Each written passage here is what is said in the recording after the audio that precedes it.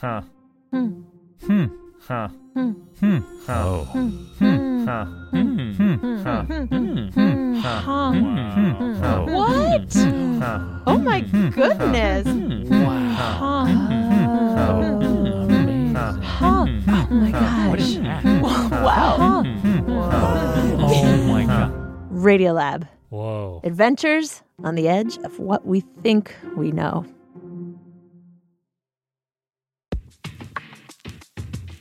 Olivia here.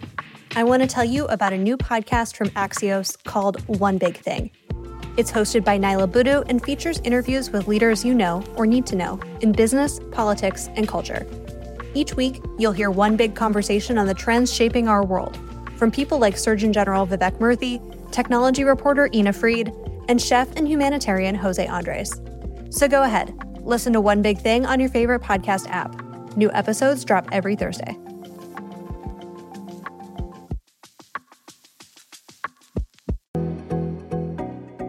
Hello, and welcome to BioEats World from A16Z. Olivia, what do we have going on today? Allow me to introduce you to a man who believes improvisation is key to developing new and impactful drugs, Greg Verdine. I think that as much as anything, that improvisational instinct and capability, the confidence to improvise, is extremely useful in biotech, especially when you're trying to do something that's never been done before. Greg's a serial entrepreneur and thought leader in new therapeutic modalities like stapled peptides. His achievements are towering from academia to biotech. But this is not just a tale of scientific breakthroughs, but also about a remarkable human being. I grew up in the Pine Barrens in southern New Jersey, in an area where actually very few people went to college. And when I was 5 years old, my father had a tragic accident where he became a quadriplegic and was unable to work at that point. And despite his mother's dreams, college wasn't in Greg's plan at first. But destiny, or at least his high school counselor, had different ideas. Greg found himself accepted into St. Joseph's College, where he discovered his love for chemistry. Greg's story is about scientific ingenuity, defying the mantra of undruggable targets. His improvisational spirit helps him continue to push the boundaries, just like his dad did. It's a reminder that sometimes our roots shape our journey in ways we could never imagine. Beautifully said, Olivia. Now join us as we gather some sage advice for the biotech builder from someone who has truly been there and done that. Greg Verdine. I'm Olivia. And I'm Chris, and you're listening to BioEats World from A16Z.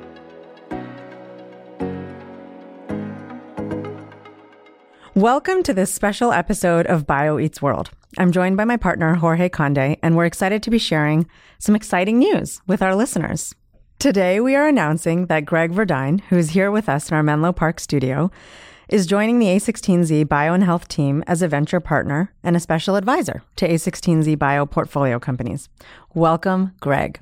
Well, thank you, Vineeta. I can't express how excited I am to be joining this team and to really working together with you and Jorge and the rest of the Bio and Health team to really do something big in healthcare and change the world and have some fun while doing it as well. There we go.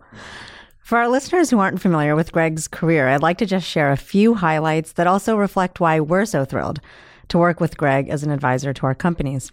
Greg is highly regarded for having moved seamlessly between roles as an academic scientist and leader at Harvard for nearly 3 decades, a biotech entrepreneur and CEO, venture partner at venture funds, and company executive and leader. He's a true thought leader in this field of new therapeutic modalities, having developed in several entirely new classes of therapeutics, including stapled peptides, which are currently in clinical development and have received great attention for their ability to drug targets previously considered undruggable.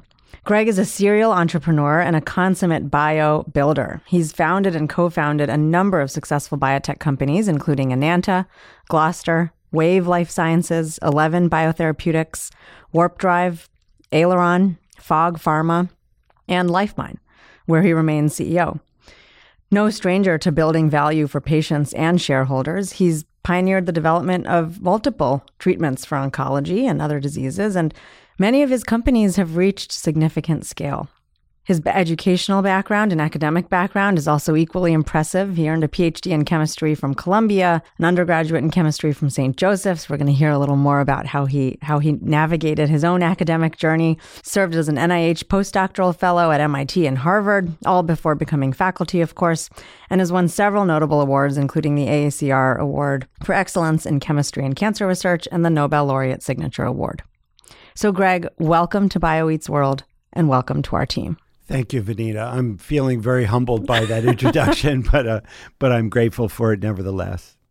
So let's start by learning more just about the arc of your career. Let's go all the way back. Was it preordained that you would become a chemist? Well, I think it was far from preordained. I grew up in the Pine Barrens in southern New Jersey, in an area where actually very few people went to college. And when I was 5 years old, my father had a tragic accident where he became a quadriplegic and was unable to work at that point, went away for rehabilitation for a couple of years, and then came back and began trying to decide what he was going to do with his life. And what he decided to do was to work with his then 7-year-old son to build boats and to build vans, to rebuild cars, and et cetera, et cetera. So my early upbringing was very much from a rural community and a really kind of mechanically oriented early childhood. You were a builder from the very beginning. I was a builder, and what I have to really give my dad a lot of credit for is he had this amazing inventive character. He would invent wheelchair lifts and ways of driving the boat that had never been invented before, and he was a master of improvisation. And I think that as much as anything, that improvisational instinct and capability, the confidence to improvise, is extremely useful in biotech, especially when you're trying to do something that's never been done before, where there's no playbook. Improvisation is crucial for it. So I give my dad a lot of credit for getting that into me at quite an early age. What's the through line from being, inventive, working with your hands, working on, boats and vans, to becoming a chemist? Because that's an interesting sort of leap. Right. So what happened in my case is that my father was so interested to work with me that he started keeping me home from school so that we could work together. And my mother discovered this. My mother had decided that I was going to be, out of her 4 children, was going to be the one who would be kind of academically oriented. And she decided, after she learned that my dad was keeping me home from school, to ship me off to live with the vice principal of my high school, just far enough away from my dad that he couldn't draw me in. And so about 45 miles away. And that person, whose name is Josh Miles, was an intellectual, and I'd never been in an intellectual environment before. He also listened to Ella Fitzgerald and Frank Sinatra, and virtually instead of country music, which is what my dad listened to. So I had this entirely different life, but still the goal was going to be, when I got done high school, to go back and work with my dad. That was the intention. At some point, my high school guidance counselor got wind of the fact that I didn't plan to go to college, and he decided to do something about it. So I received in the mail one day an acceptance to St. Joe's College in Philadelphia. I didn't apply to St. Joe's College. I thought this is really a terrible accident that I had received somebody else's acceptance. And in classic fashion, I was quite a procrastinator then. I just decided to sit on this for a few days and figure out what to do. And then I received in the mail an offer of a full scholarship because I couldn't pay for college. So I ended up defying my father and going to college, and I had no idea what you major in college. So I majored in English literature. I figured I can speak English and and you could read. And I could read. I could write. And then I found out how much I hate writing, that just writing reams and reams and reams of stuff. So I had to find a new plan. And during that time, I might have been the only English major who was taking organic chemistry. And I was preternaturally good in the lab because my dad had taught me how to build things and how to assemble, how to, when to push hard, when not to push hard. And so that's what took me into chemistry. It was actually the manual, mechanical part of chemistry that took me into it. And I ended up working, my boss's name is George Nelson. He's quite famous. His PhD work is in every organic chemistry textbook, but he was at St. Joe's College, believe it or not. Lightning struck. Wow. I think it's inspiring and notable that in some ways your building instinct was born from human illness and kind of this need right in front of you that, to help your dad and to help him be able to do things that he could no longer do in the context of an illness. And that's been another through line, it seems, through your career, that you've always wanted to focus on, realizing a patient impact that would be profound, that would scratch a need that no one else could scratch. So tell us a little bit about that. You've sort of made it your mission to focus on drugging the undruggable, as much as that phrase is now overused. When you started using it, it was still novel, and to discover new therapies for really intractable conditions. What was the next phase that led you from organic chemistry to therapeutics? From St. Joe's, I went to get a PhD at Columbia, working under a very famous natural products chemist named Koji Nakanishi. And I figured out how an anti-cancer drug that was widely used, called mitomycin C, how it actually works. And that was really remarkable to me, that you could take this mystery that it had existed and basically do what we do, all the stuff that you do in the lab, and you could solve this mystery. And I found that to be incredibly addictive. So from there, I went to postdoc. I realized I needed to learn some biology. And so I went to postdoc with Chris Walsh at Harvard Medical School. Well, first at MIT and then Harvard Medical School. But along the way, actually, when I was a third-year graduate student, I got a call from Harvard asking would I be interested to apply for a job in the chemistry department at Harvard. I hadn't even applied for graduate school to the chemistry department at Harvard. It was incredibly intimidating, but I decided to go take the interview anyway. So I got together some proposals, went and took this interview at Harvard, and I think they were very intrigued, because what I decided to do was to do stuff that no chemist would do, because at that time it was over 40 years since anyone had gotten tenure from within in the chemistry department at Harvard. Everyone assumed that you would not get tenure. So I said, well, if that's the way they're going to treat it, I should go do the crazy things that I really want to do. So in those days, Vineeta and Jorge, it was unimaginable for an assistant professor to go start a company. So I knew that was out of the question. However, what I was encouraged to do was consult. And I began consulting for Hoffmann-La Roche. And Hoffmann-La Roche did something really remarkable. They built the first compound retrieval system, robotic compound retrieval system, and the first ultra-high throughput screening system. Mm-hmm. What year are we talking about? We're probably talking about 1992, 1993. So the dawn of ultra-high throughput sequencing. And they took a large number of targets that they had chosen and took them all, $1 million a screen, through this first ever ultra-high throughput screening. And they discovered that the vast majority, what they got out of it was zero. They didn't get a single high-quality hit out of this entire $35 million exercise.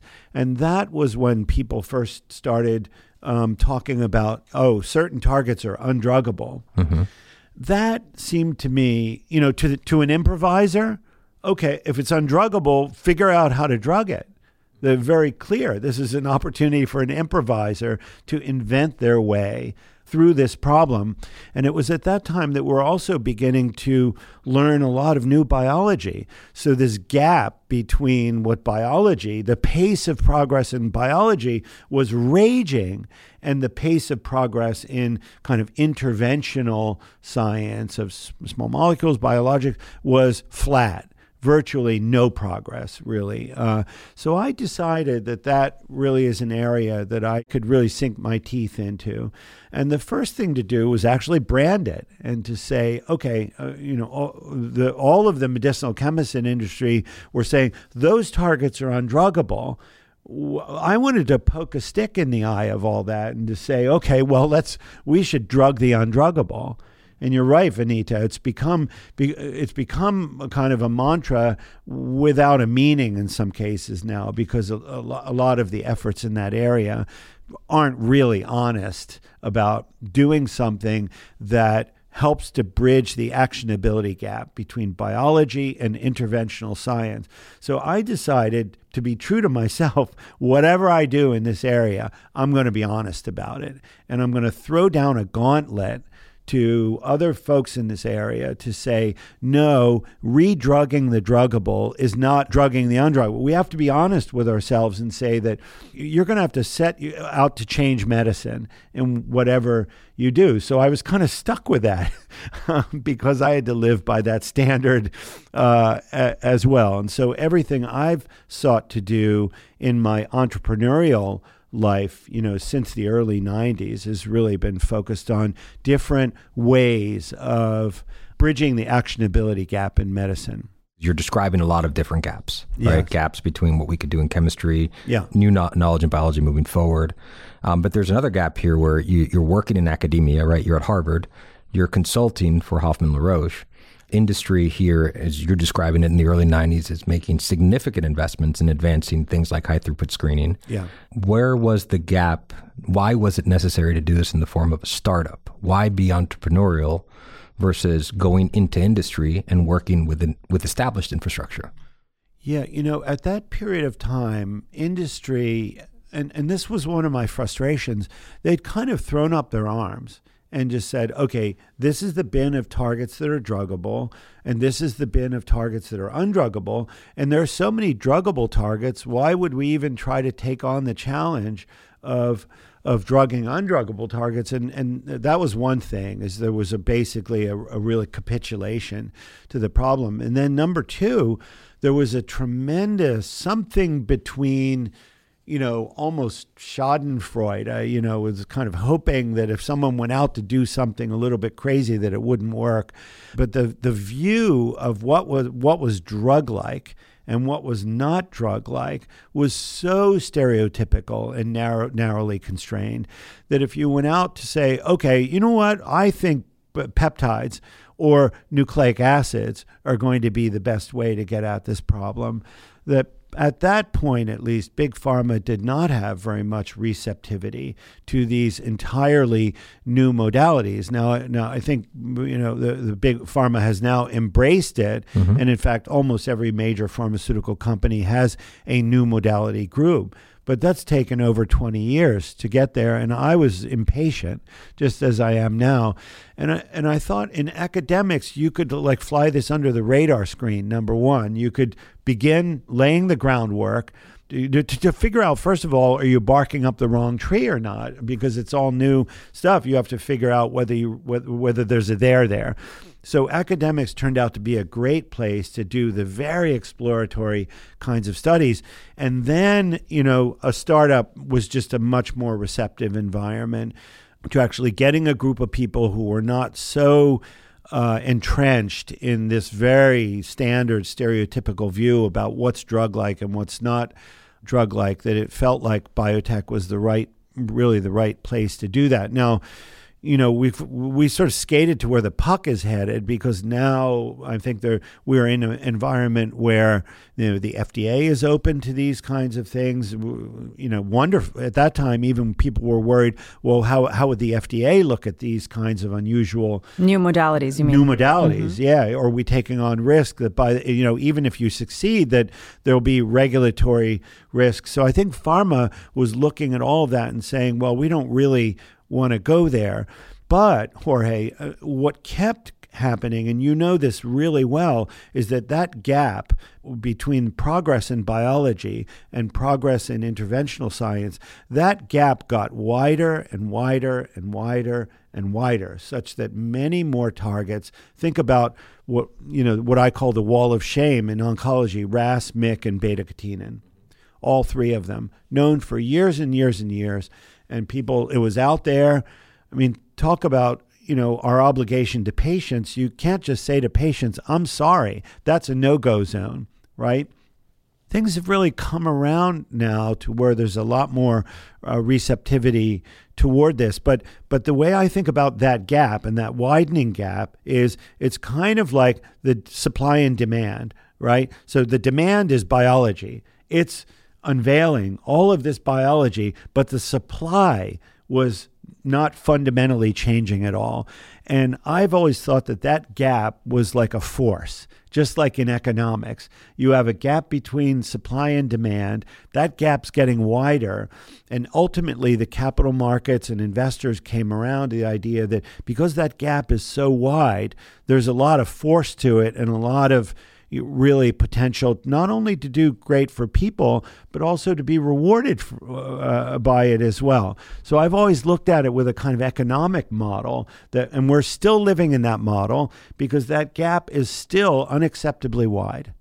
And that gap has a clinical corollary too, which is it's the clinical actionability gap, right? Yeah. Those are now mutations that come up on every cancer patient's tumor genome sequence. And we are still in the position where for most of those patients, we have to say, yep, we see that mutation, but it's not yet actionable for you. And so that clinical actionability gap is the supply-demand mismatch between biology and modality. Yeah. And it's also usually such gaps are phenomenal value creation opportunities. We couldn't agree more. Yeah. If you think about where should we eventually get to, we should get to the stage at which, number one, we're in cancer, we're hitting the drivers of cancer really hard, but we're also hitting the resistance pathways that come up. And then on the other side, we're stimulating the immune response. So I think we have to get a lot faster at discovering drugs. In traditional small molecule kind of bottom-up drug discovery, you're talking about generally 3 years from the selection of a target to having a tool molecule that you can use in an animal. That is unacceptably slow. Anything you can do to increase the arsenal will have massive outsized impact in oncology. Yeah. Are there other disease areas where you think we have that same massive mismatch or massive gap between being target rich and tool poor? If you look at now the emerging data, in fact, there was a study just reported on, sequencing a large number of primates. And we're in this phase where we're going to learn a great deal about the drivers of disease, even, relatively diseases that have relatively small patient populations. And we'll have really high quality data that gives us a real reason to believe that if you could drug that target. To me, also, the rare disease area is going to have an explosion of opportunity. And we need to figure out how to get to maybe not N of 1 therapeutics, but maybe N of a few thousand in a much more capital efficient way.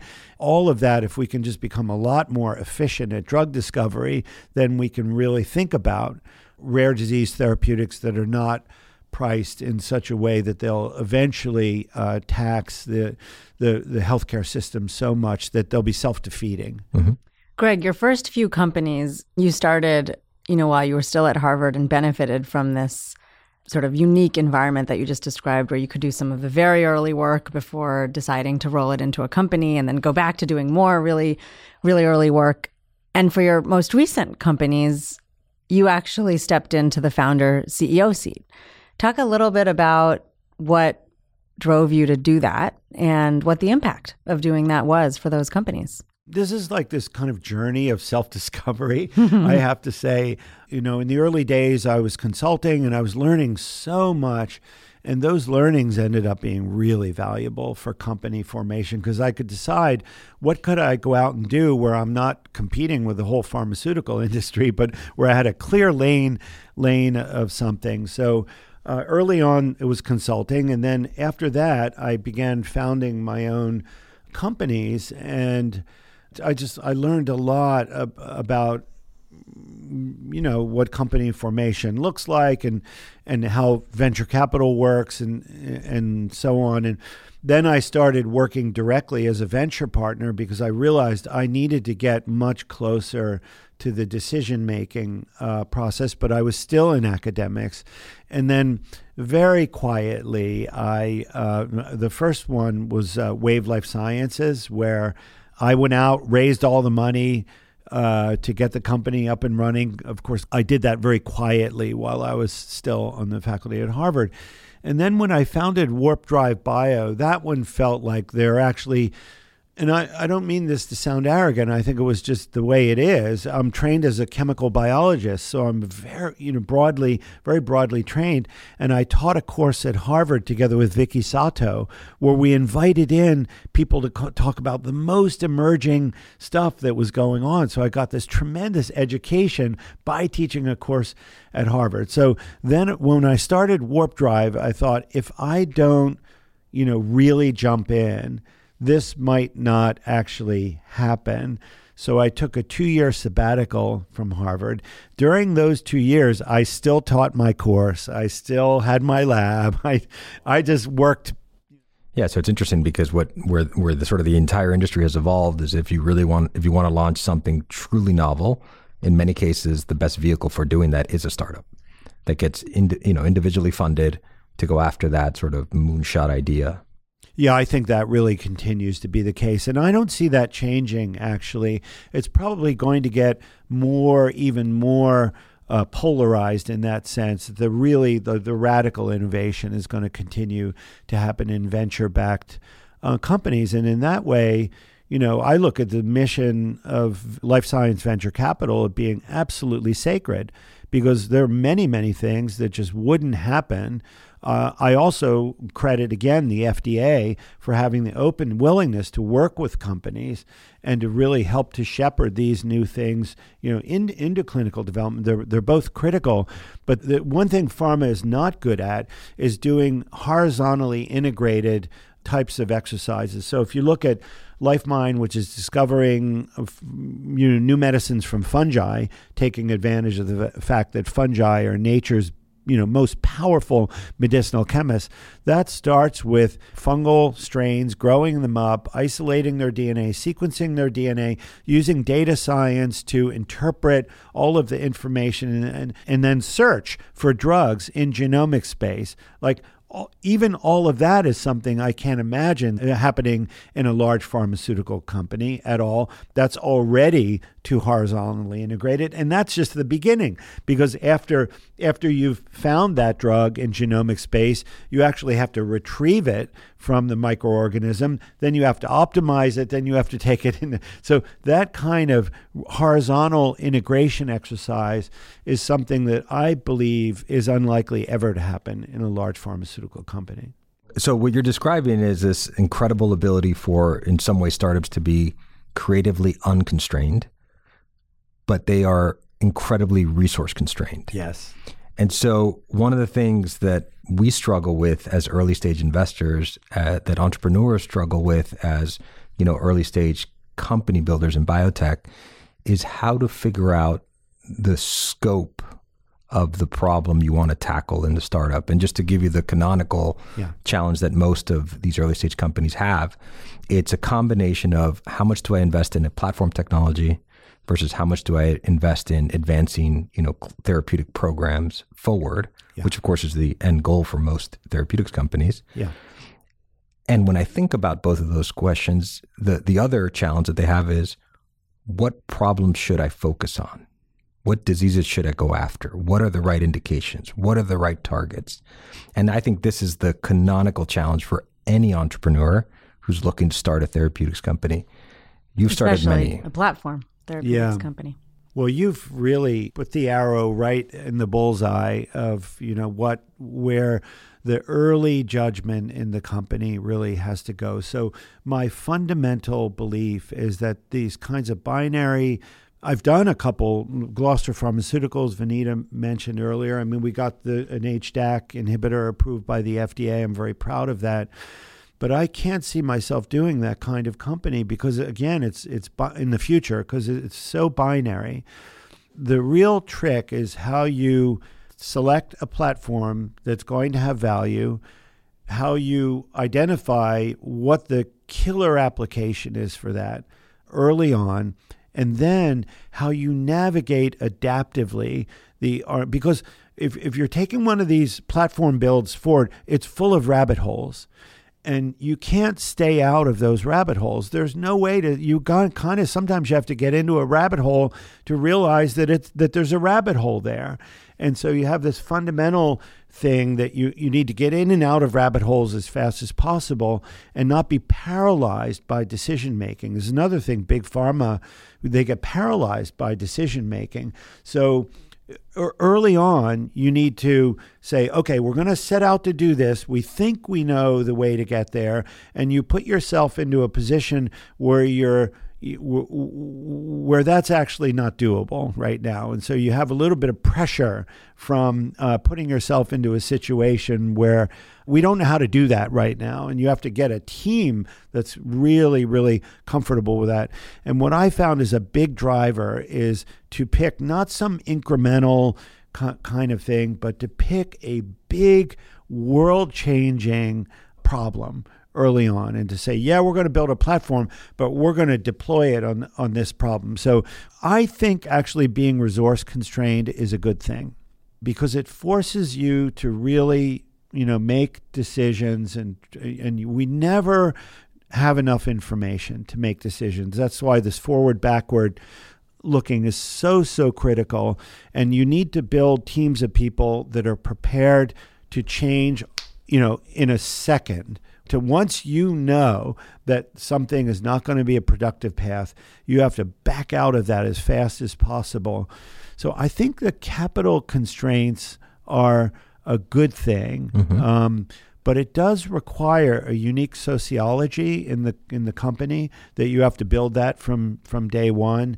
And there are certain phenotypes of people that are uncomfortable with the constantly changing nature of this. It's kind of like going down the rapids. You kind of know where you want to go, or it's like Lewis and Clark on expedition to the Pacific Ocean. Like you kind of have a rough idea about where you need to go, but you don't know exactly what you're going to encounter along the way. And I love that. That's why when we get to the stage where the company is a clinical stage company and is going to do commercialization and all that kind of a thing, I'm just completely ill-suited to doing that because I'm so addicted to the process of finding your way through the rapids.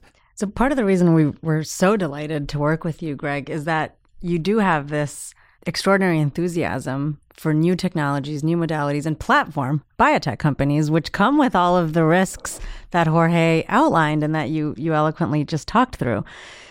Platform companies are sometimes hard to define. In principle, they solve for a challenge you outlined earlier as well, which is that we need to bend the cost curve on development in our space. Yeah. How do you define a platform company? What counts as a true platform biotech company? I love this question because a platform company should have an accelerated learning cycle. In other words, you do something the first time and it's going to be a little slow because you're finding all those rabbit holes. And then, the second product should be twice as fast or 3 times as fast. So that's number one. And number two, at least in the interventional molecule or modality space, it could be CAR T. The first time you do a CAR T, it's going to happen at a certain rate. The second time, there are certain other areas, let's say cancer metabolism. That's a theme, but that's not a platform. So I think in some way, for me, the platform has to be the drug, whatever that is, whether it's a virus or a cell or a small molecule or a peptide or you name it, or a protein, the platform has to be that, because that's really what enables you to gain speed. A platform company really has to have that accelerated learning.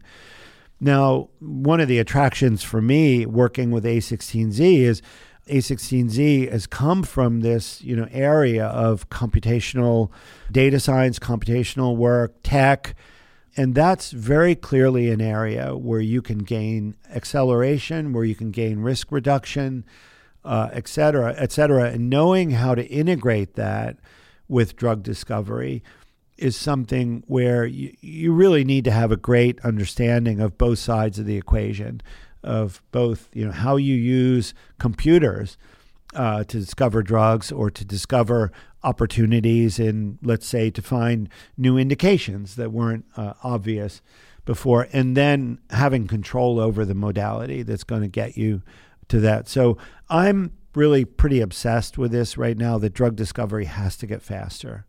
And cheaper. And it has to get more targeted. The idea that we are treating people with drugs that go into every tissue and every organ, when it's actually the target is just, the pancreas or whatever. For the future, I think medicines are going to have to become a lot more targeted. A third tension that a lot of founders of early stage companies have is how they approach partnerships and get access to resources from large incumbents. And there's a really interesting tension there, because at the risk of oversimplifying it, there's a tension between generating belief by incumbents in whatever a novel startup's company has, which sometimes is at odds with generating excitement. Because something that's believable sometimes might seem less exciting, and something that's crazy exciting may not be believable. In your mind, not every founder is Greg Verdine. Not every founder has done this 10 times and generated sort of the credibility with the industry or with prospective partners. How would an early stage first-time founder really think about that balance of how and when and how best to approach prospective partners and how to navigate this belief, excitement tension? I'm probably on the extreme end of this, that I believe that companies like FogPharma or LifeMine that have worked so hard to figure out an entire area of science and medicine, that they should not eventually be reduced to a minuscule ownership in the products of their hard work. And so that if you look at FogPharma, for example, I said from day one, and my board agreed with it, that we will not partner this under any circumstance. Not under any, we will not partner it until it gets to the stage where we have so much leverage in those partnership discussions and where pharma really has something very significant to offer. So we drew a line in the sand, and for that reason, the company hasn't done a partnership yet, and we may or may not. And that's where having investors who are willing to say, okay, we agree with that. We think you should own 100% of that drug, or down the road, if you want to partner 50% of it, that's fine. But that you shouldn't get into a validating partnership, because they're often very dilutive in terms of what really matters is the denominator in value of the company down the road when you've gotten there. We should note that you had air quotes around the word validating. Right. Thank you. I had air quotes because I've seen many of these validating partnerships end up being a kind of a poison pill, because it's so hard to discover one drug. Now, there are certain aspects to the platform model where if you can get that platform up and running at speed and it's efficient, then you can partner it. But it needs to be up at speed, and it really needs to be efficient. And I'm excited about that model. Down the road, I would say that I probably underemphasized that in the past. But any company going forward that's a platform company, they will also aspire to get up to the kind of speed and scale that allows you to do partnerships while keeping your most important asset, because there are certain values to partnerships. And then Jorge, it really comes down to whom do you partner with. Couldn't agree more. Greg, when you're not inventing new modalities, where can you be found? Well, there are at least 6 months of the year where the water is warm enough in Boston to be able to go out on the water. And so I have a boat, and that boat kept me sane during COVID, that I could just take my boat and go to Martha's Vineyard or Nantucket or something like that.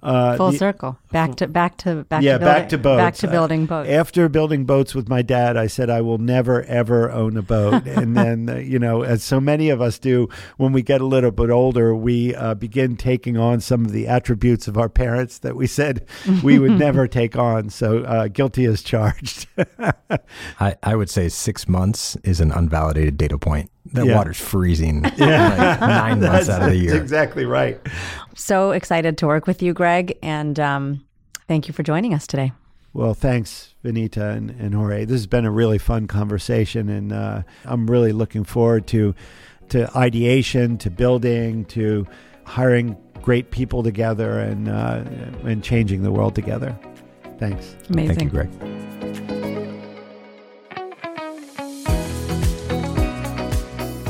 Thank you for joining BioEats World. BioEats World is hosted and produced by me, Olivia Webb, with the help of the Bio and Health team at A16Z, and edited by Phil Hegseth. BioEats World is part of the A16Z podcast network. If you have questions about the episode or want to suggest topics for a future episode, please email bioeatsworld@a16z.com. Last but not least, if you're enjoying BioEats World, please leave us a rating and review wherever you listen to podcasts. The content here is for informational purposes only, should not be taken as legal, business, tax, or investment advice, or be used to evaluate any investment or security, and is not directed at any investors or potential investors in any A16Z fund. Please note that A16Z and its affiliates may maintain investments in the companies discussed in this podcast. For more details, including a link to our investments, please see a16z.com/disclosures.